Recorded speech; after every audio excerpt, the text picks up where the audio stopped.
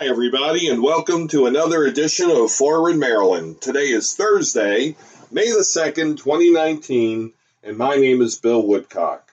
I'm going to go away a little bit from the normal political and community fare of this podcast and talk a little bit about, some transitions that are going on in my life. One thing in particular that I want to talk about. And actually, you know what? I'm going to talk about two things tonight. As in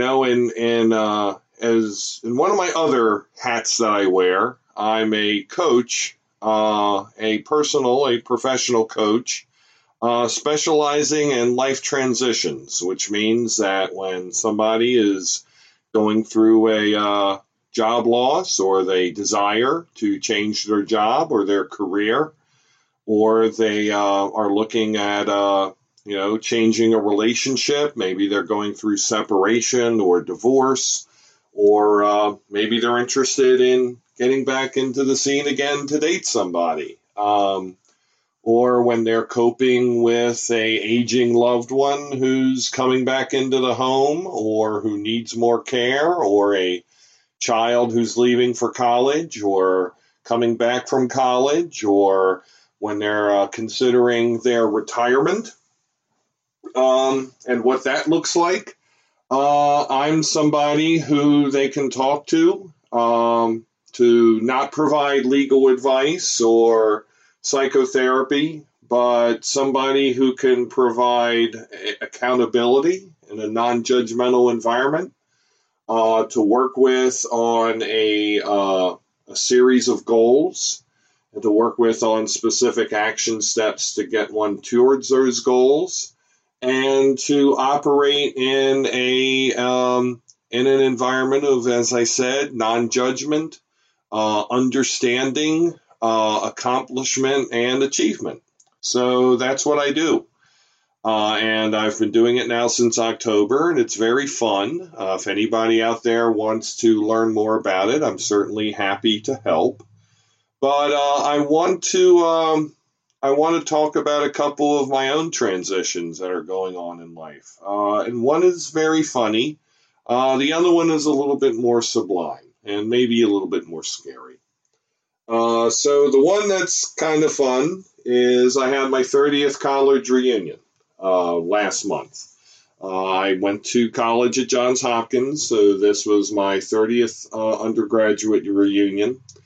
And a 30th reunion, I don't know how many of you out there have had one, but it's a very interesting thing, at least the 30th reunion from college. My 30th reunion from high school did not bring this feeling, but my 30th reunion from college surely did. So about 40 or some odd of my classmates, my class of about 650, attended. So I don't know if that was a good or bad turnout. But this was the first college reunion where a few things happened. Started to not recognize people, started to wonder, how did I know you? Or, oh, is that really you? And you say these nice things that go, oh, yeah, sure, I remember. Hey, how you doing? And you're like, I have no idea who this is. So this thing happens. And then it's the first reunion where you're going, I've had more of these than I see that I have them coming. I guess I could make it to my 60th college reunion at the age of 81. I'm certainly planning on living that long. But am I really going to my college reunion at the age of 81? Not sure.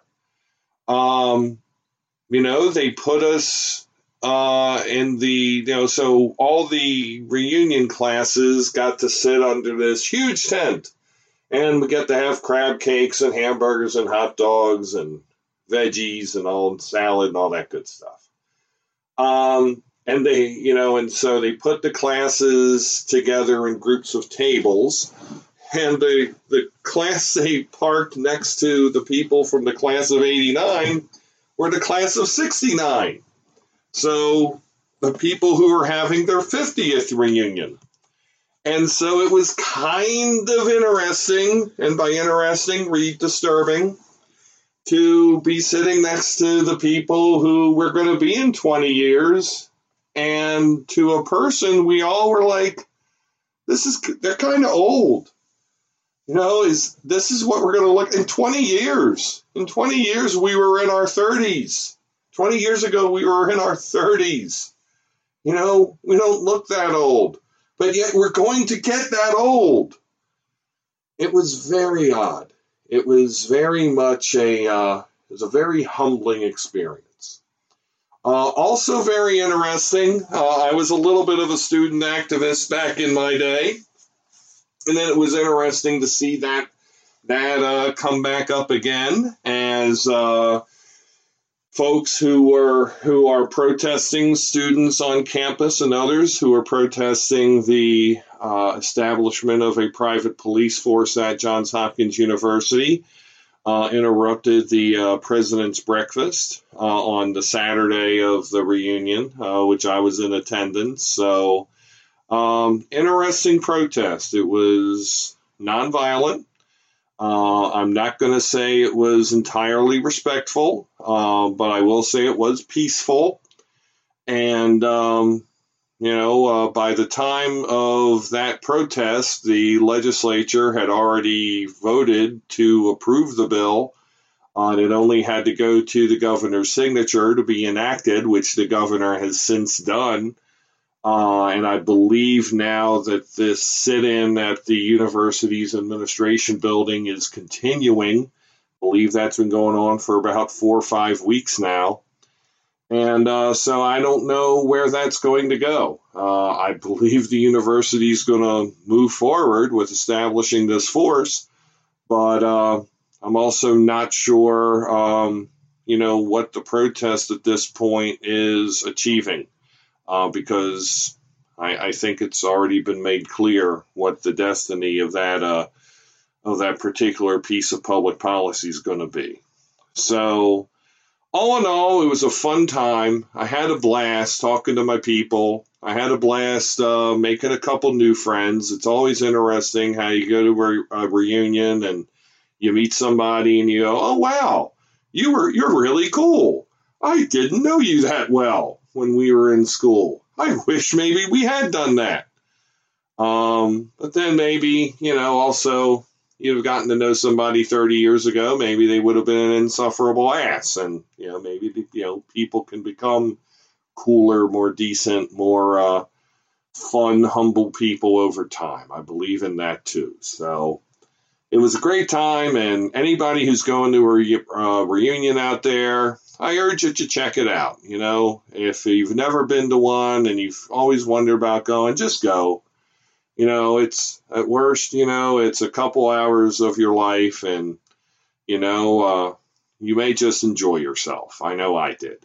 So that was one thing. The other thing, and I guess this also, brings a little bit of aging, mortality, thoughts, into focus here, is that I have a very interesting medical condition. I went to my routine physical in March, and everybody needs to go get their physical done, needs to go get their stuff checked out. Even if they don't have any stuff, get your stuff checked out. And it turns out that I have a little bit of a hormone imbalance. So there is a hormone called prolactin, which is a sex hormone. So for men, it affects your testosterone. For women, it affects your estrogen. So it blocks your sex hormones. So for guys, of which I'm one, it reduces your drive. It reduces your desire, to have strong feelings, and let me just leave it at that. Trying to be PG-13 and not R here, but it does do that. So it kind of reduces aggression and assertiveness. And in women, it does a very similar thing. It reduces the expression of a woman's estrogen. And in fact, hyperprolactinemia, which is what I have, is mostly seen in women in their third in pregnancy. And in fact, the level of it in my blood is consistent with the normal level that a woman in her third trimester of pregnancy would experience. So my blood work showed this. What causes it? The ubiquitous stress causes it. Certain high blood pressure medications cause it, and I happen to be on high blood pressure medication, so I believe that that's probably the primary cause. And why does it happen? It happens because your pituitary grows a little lesion, a little sidecar that I guess it oozes prolactin. Don't know what else it might ooze, but it certainly oozes prolactin. So I had an MRI done, and indeed, the MRI came back showing that I have a little 4 millimeter by 5 millimeter lesion on the right lower back of my pituitary, and that's what's causing this. So where does this go from here? So the great news is this is very treatable. And this is very treatable by medication. It's very treatable, so I go back on the 7th of May, and so only a few days, and I've already had blood work done. I've had this MRI done, so my doctor will give me a dosage of this medication to take, and then I'll start taking my pills. And apparently that helps shrink the lesion, helps it go away, brings the prolactin level back to normal. That's a good thing. If that doesn't work, then it is possible to remove it surgically through an endoscopy. They go in through your nose, get to your pituitary, and I don't know what they do, if they snip it away, burn it away, whatever, but they can do that. If neither of those options to resolve have not worked, then they do a radiation treatment. But that is in a very, very small number of cases. And, what's cool about this is that what counteracts prolactin, hormones, for those of you who do not have biochemistry degrees, as I do, hormones work in complementary fashions, or they can augment each other. So, pretty much every hormone has something has another hormone that will complement the effect of the first hormone, magnify it, or counteract it. So what counteracts prolactin is dopamine. And so dopamine is released when someone is happy. Dopamine is released when somebody exercises a lot. Dopamine is released when somebody experiences a sense of euphoria. So I have found that increasing my exercise is helping increasing is helping by increasing my dopamine, and is helping me increase my energy and my desire to do the things I love to do. And that's an awesome thing. It doesn't last forever, but I can, feel my happy-go-lucky self for the best part of the day if I just work out like crazy. And so that's not a bad thing. I don't mind that at all. So if more exercise and more energy and better health and maybe lower weight and lower blood pressure come through with all of this, I'll take that too. So that's my deal. That's my situation. That's what's going on with me. I'm a middle-aged guy having middle-aged problems, and the good news is my problems are awesome. They really and truly are. And I'm fortunate to have the benefit of living in a nice area, of having had a good education, of being very aware of myself and my surroundings and my body and how I feel and having access to really good health care and really good health insurance that allows me to take care of the things that bother me. A lot of people don't. A lot of people don't have any of that. And everyone should. These things truly are rights that we should have as Americans, as citizens of the greatest country this world has ever seen. That we have anyone in our political establishment who thinks that these things should not exist for people, that is simply not who we are. Those are simply not American values. And anybody who tries to tell you that those are American values is themselves a traitor to this country and should go find themselves another place to live. Very strongly believe that. My name is Bill Woodcock. That tonight has been Forward Maryland.